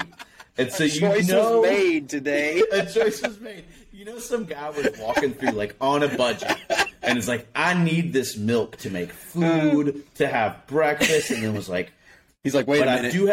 I do have $7 more I could spend. He's like, I could do and have beer that Busch chili. Light. I could do beer in my cereal in the morning. And it cracks me up because like he made his choice. I definitely lived a life, right, where for many years I had to count my dollars. Yeah. And I never made the choice like where it's going to be like, all right, well, I'm going to have a beer tonight over dinner. But I definitely had been in the grocery store before being like, I really want this. Yeah. But I really, we need this to make meals. So I understood it. But it just cracked me up because I was like, it had been a minute since I've been there, you know? And I was dying, man. That's just hilarious. That 2 gallon of milk in there was but at what least I they to set see. it like in a refrigerated area because like I'll see people that put like I've seen ground beef sitting out like in the dry, you know, like in the warm. They're just aisle. ruining. I'm like, are you ruining good stuff? Like what kind of a, you know? Oh my goodness. So, man, talking about those choices, I remember when I had first moved down to Tennessee. For 3 months, I worked at a car dealership, and it was stupid. I hated it so much. I mean, I enjoyed it, but like I hated how they ran it. I was good at it, but the only thing that my job was to meet people and show them whatever car and like take them on test drives. Like copy their photo ID, grab a drive-out license plate that had a magnet on it, slap it on whatever car they wanted to drive, and if they wanted to drive 8 cars, then I would drive them for 8 cars until they found the one they wanted. And then I would bring them to the sales manager and be like, hey, they want to buy a car. And then they would start talking. And the sales manager apparently sucked at his job. And even though he'd had it for 30 years and he couldn't close a deal with them because he wouldn't negotiate. And they'd be like, we don't like that guy. We liked you, Nick. You were cool, but we can't deal with them. So we're going to go up to Rivergate and buy a Dodge up there. It's like, dang it, you know. I lost out on $100 from selling that car. Like they paid me $8.50 an hour and $100 per car. And so, yeah, it was like you had what a commission structure. Oh, it was bad. And so, but so anyway, so after that, I worked on the grounds crew at Tribeca University there in town, and I loved that so much more. And so, but my paycheck at first was like very tight. I would go. I just bought a house, and that was before the housing boom crashed in 2008. They loaned me money when I was at that car lot on $8.50 an hour on a job that I had never done before. And like, yeah, we'll take a gamble on you. You're 21, you know, making $8.50 an hour. We'll loan you $69,500 for a house. And I made all my payments and didn't ever, you know, not make my payments. But that was a bad call on their part. Oh, and I also had no credit score because I'd never borrowed money before. Like, well, this is why that particular crash happened. This is why that happened, because they did that with other people who did not make their payments. But anyway, so I'd get my paycheck. It's every 2 weeks. I'd pay all my stuff. I'd fill up my gas tank because I'm like, I got to get to work. Like, it's responsibility, right? Like, fill up the gas tank, and then I would go to the Aldi in Madison and buy my groceries. And I had, I think, $21 a couple weeks in a row was what I had left after paying my bills and filling up my fuel tank. And so I'm like, what am I going to get? I'm going to get the little party pizzas that are 89 cents, like the Totino's, but it was the Aldi brand. And I got 10 of them. And so there's $8.90 plus tax. And I could bake 5 at a time in my oven right on the rack. And I would put them on a paper plate in a gallon Ziploc bag and take one a day to work. And I had a bag of chips in there and like a 12-pack of Aldi sodas, you know, Aldi Cokes. Or pop. And so anyway, Cokes. Yeah, it's Cokes. And so that was my meal, like potato chips, a party pizza, and a Coke. Yeah, that's making choices. You know, I wanted to pay my water, you know, and my electric. Wait, well, that was it. No, I mean, I definitely remember the days like, well, if we pay the water bill a week late, it's going to be okay because then we can pay the electric bill that's a month late before they cut it off. Right. You know, I lived that life. We lived that. Yeah. Life. It was, you know, you had to make the decisions. Today, a guy decided Busch Light over milk. Busch Light over milk, and it's like I really regret not taking a picture. Oh man, that's good. That's pretty fun. I mean, you could recreate it, but at this point, like we're gonna know. It's not the same. I would. You would know. I would know. You would know, and that's all that matters. Yeah. Like we said earlier, like even if nobody enjoys this, we are having a great time. I'm having a good time. No, I was sitting thinking we probably should do just who is it? Is it Bush or it's Bert Kreischer? Bert Kreischer, yeah. There it is. And then who's his buddy? The guy that's been doing this a lot. Tom Segura? Tom Segura. Yeah. No, oh my goodness. One, I was laughing drinking this. I mean, I'm drinking water, or was. I've got some nice tea in my hot pitcher here. Well, it made me think about that clip that's just, you know, blown up with them, where Bert pulls out the big boy, and he's like, Tom's like, what's that? He's like, Kool-Aid. And he's like, wait a minute, what is it really? Right? And then he goes to pour some Kool-Aid. I loved that. Like it was actual Kool-Aid? Oh, have you not seen this? No, I haven't seen this one. Oh no, so yeah, he's like, you know, Tom's like, people are walking around seeing you with this giant Yeti thinking, man, that guy drinks a lot of water. But really, you're waking up at 6 a.m., a grown man, and drinking a gallon of Kool-Aid. I heard him on, I think it was on a podcast or something, and he was talking about, like with some other comedians or something, about like how much alcohol Bert Kreischer, how much he consumes. And he was talking about like on tour, he only drinks wine, and he talked about like how like 2 to 3 bottles a night on tour that he was drinking like after his shows. And like, dude, are you serious? Like, you're drinking that much? He's like, yeah, that's not that much, right? They're like, that is so much. No, that's a lot. Like, that is so much wine to drink by yourself. And so it's just like, wow, you know. But he is pretty funny. I like the one on one of his comedy specials where he talked about like coming home like at like 5:30 in the morning or whatever, and then having to take his girls to school, and it's like parent-teacher conference day. So he real quick grabbed a couple Diet Cokes and put them in his jacket, and he's like sitting there in a conference. He pops it open, and it's like, that's not Coke, it's Coors Light. And so he's like, you got a game time decision there, son. You know, what are you going to do? He's like, I chugged a Coors Light, opened the second one. Like, oh my I haven't goodness. seen that. Yeah, it's one of his specials. I like those guys a lot. Yeah, they're funny. No, that's kind of what, for the most part, obviously they're way cooler to listen to than we are. I mean, maybe, you know. I mean, it's true, right? They are professional comedians, so if we had some notoriety, people would be interested in our lives too. Yeah. But that's what this conversation's made me think of. Like, I came in planning to be more structured than this. No, I feel like we are the right amount of structured. I mean, you know, like, I had a couple things that I was like wanting us to kind of meander through and talk about, but like none of it is hard and fast. I mean, right. You know, I try to have like some kind of a point or some kind of an idea, and I mean, you know, like, as I talk with different people, my thoughts are, you know, how is it, you know, what is it that somebody that's listening to this or watching this, what is it that they can kind of take away from this, let's call it an experience. You know, I feel like it's an experience being able to partake in watching us.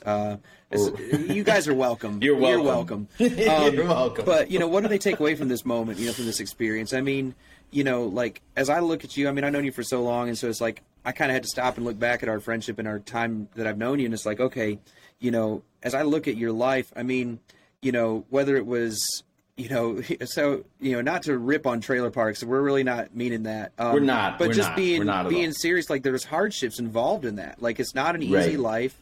There's gonna, in all of these, there's gonna be people there that are like trying to steer you off track, whether it's people that are, you know, dealing in certain things, whether it's people that are just living on the wrong side of the law, and they're gonna be, you know, they're going to be trying to sway. I mean, not necessarily gangs and stuff like that, but there's always that chance that you could just go off the rails, you know.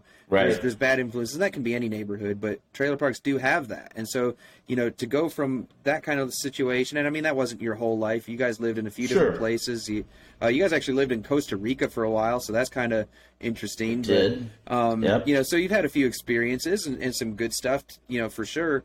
But, like, going from that, you know, like you say, you didn't have your GED, but you jumped into some jobs that ended up being quite a career.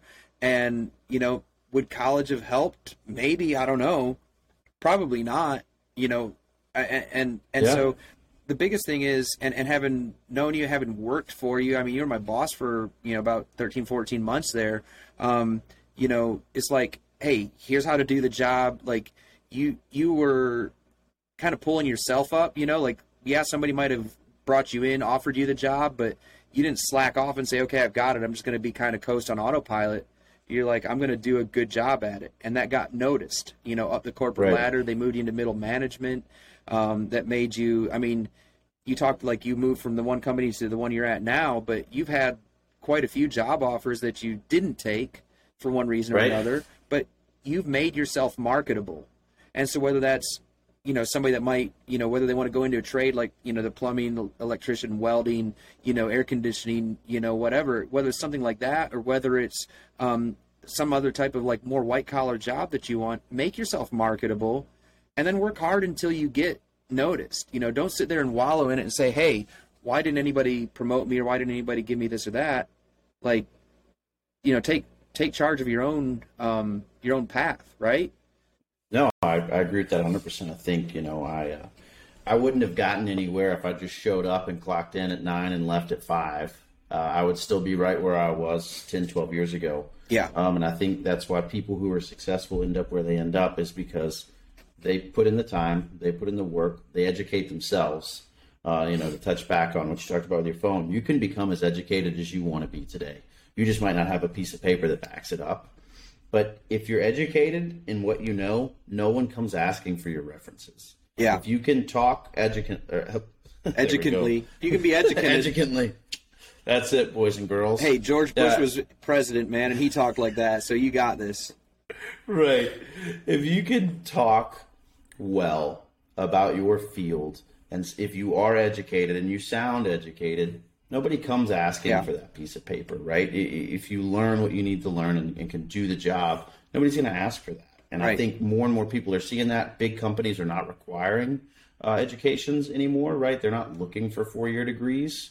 They're looking for people with aptitude. Yeah. Can I teach you? Can you learn? And can you be coached? And if you were those things and you're willing to work hard, and that doesn't mean work 80 hours a week to impress your boss. For sure. But it does mean probably going a step further than the guy in the cube next to you or the guy at the warehouse down the road. You do have to put in a little extra sometimes.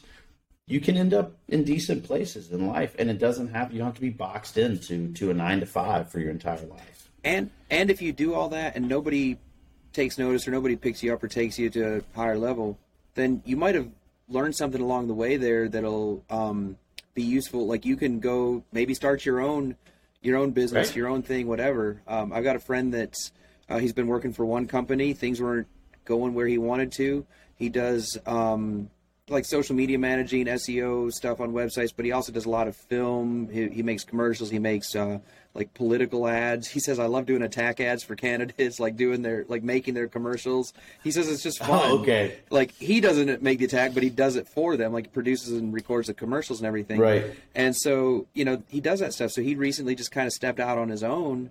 And he's been kind of doing a little side hustle with it here and there while he finished a project for the company he worked for. But I think, Friday this week is his last day, and then he'll be kind of off on his own. And so it's like his career track wasn't going where he wanted with that, but he stuck it out as long as he needed to. And then he's not taking any of their clients, and they got a lot of big ones. So it's not like he's able to snake them anyway, but he's not trying to do that. He's building his own business as he goes. And so it might be tough for maybe a year, maybe 2, maybe just a few months, but he does good work and he knows what he's doing because he's applied himself to that job and he's made himself stand out, and it's going to work out well for him. It really is. So find that thing that you enjoy and get after it. Yeah, I think that's it. If there's enjoyment in what you do, you'll do it well. Yeah. So, there's you're talking about, just some of the stuff you're saying about if you present yourself well with knowledge. And I was just thinking like, man, I remember one time when I was on the forklift in the warehouse and I thought I was doing okay, and you know where this is going. And like I had knocked over this stack of insulation. It happened a lot, and I'm just trying to restack it like a little bit at a time with the forklift, and I'm thinking I'm finally getting the hang of this because this is not material that's on pallets. Like it's all loose material that can tip and stuff, and so it's like harder than your average forklift in the warehouse type position. And you came out of the office and you're like, are you still working on that? Man, you suck. And I'm like, that hurt, that hurt me. Because I thought I was doing okay. And then you jumped on the machine and you're like, we got to knock this out. We got to go. And you just like, boom, boom, boom, boom, put it in its place and we were done. I'm like, that told me where the bar was. Like that set the bar. Right.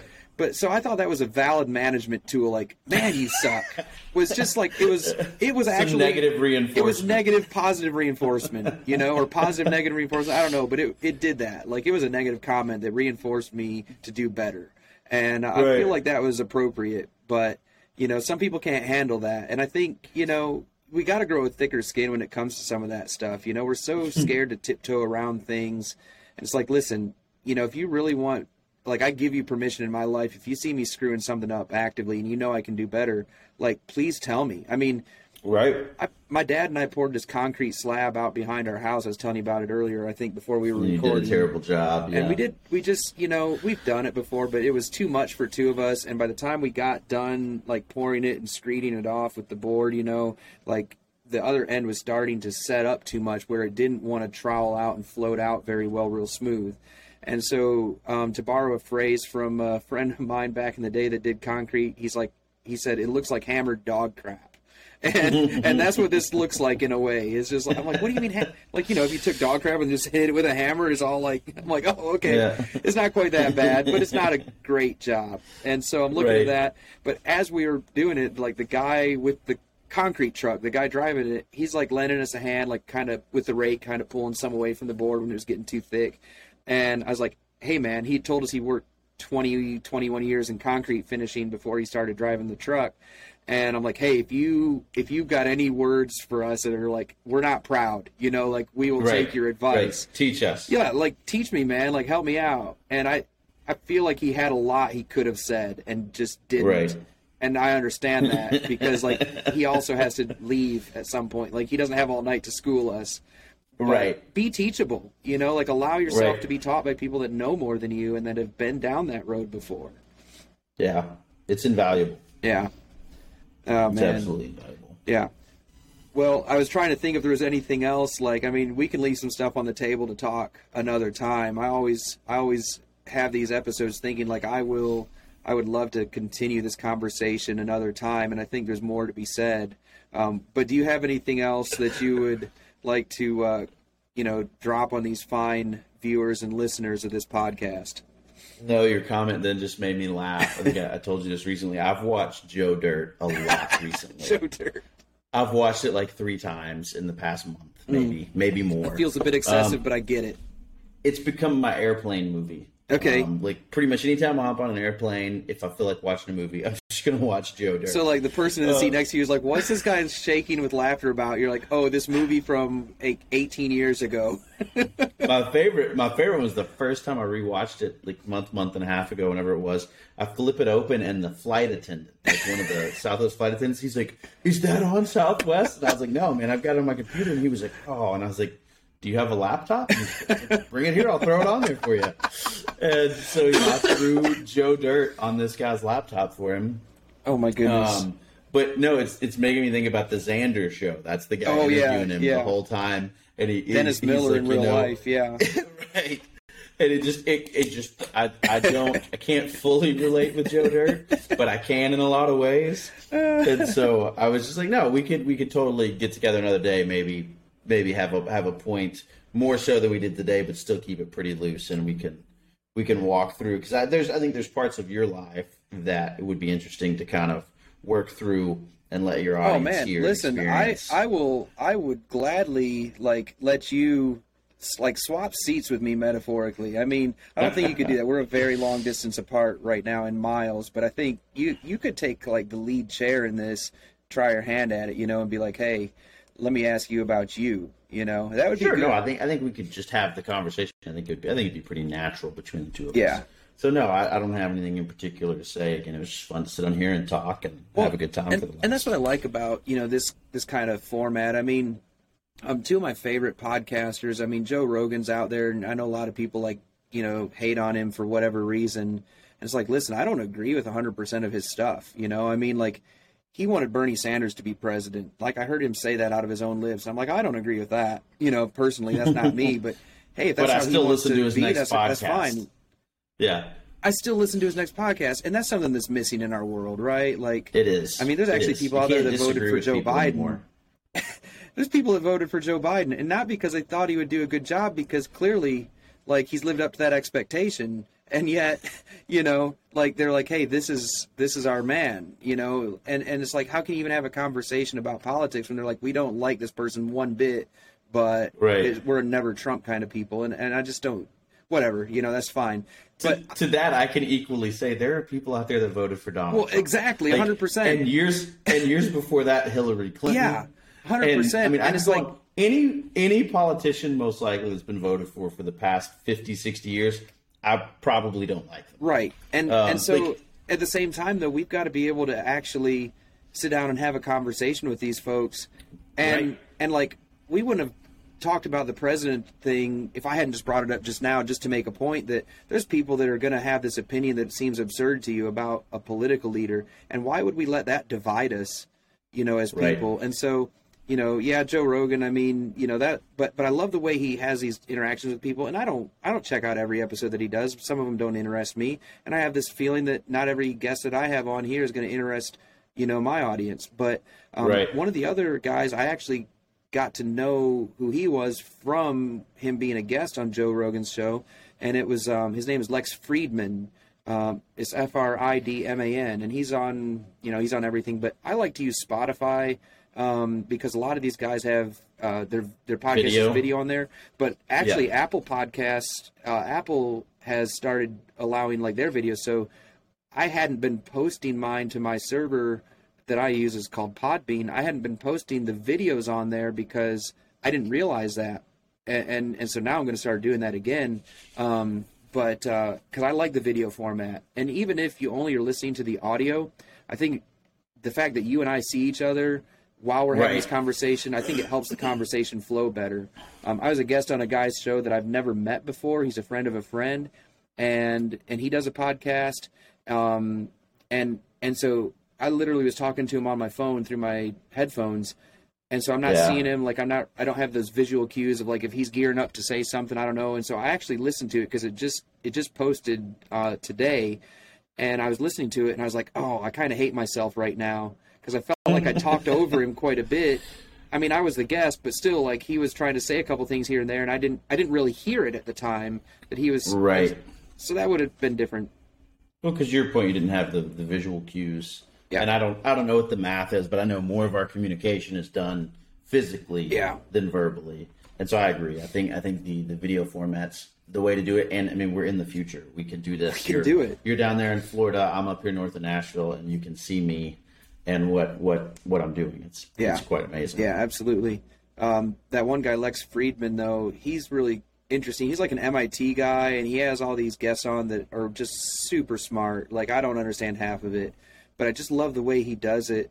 And he like just wears a symbol. He's like, everything's black and white, like a black suit, white shirt, black tie. He's got like a black drape behind him. And like, honestly, the lighting is pretty terrible in his studio. They got like those Shure mics that everybody uses on their podcast. They're like $400 and I'm like, I'm rocking this little $89 tabletop from JLab, and it's working. You know, like I actually have a mic on a boom, and it's just I don't find it necessary for what I'm doing. Like maybe someday I'll be there. No, I mean I don't know how things sound on your end, but you sound fine. It sounds like there's... No, absolutely. It sounds great. Yeah, it sounds like there's a microphone right here, and somebody has balanced it out. I mean, it sounds fine. Yeah. But I like this guy's show. Like, this dude, he's Lex Friedman, he's just, despite whatever his training, like, he's into AI and robotics and stuff like that, I think is what his field is. But his goal is just to help promote, like, peace, love, harmony kind of stuff. Like, some of his words are like that. He's a sweet guy is what I say. Like, he's not like soft, I mean, but he's just a real nice guy. And I'm like, man, that goes so much farther than getting all up in arms about something. And so if I'm modeling after anybody, it's a little bit after those two guys, but it's not so much trying to be them, but just say, like, how can I have a conversation with somebody? And even if it's somebody I don't agree with, look at my thing. Like, I'll talk about anything, and that's why I named it that, because I want to have those conversations and give people a chance to share about them. And I realize I've been talking for like 3 minutes myself, so I'm like, you know, I'm trying to limit that too. Like, I'm learning as I go. Like, hey, shut up and let the guest talk.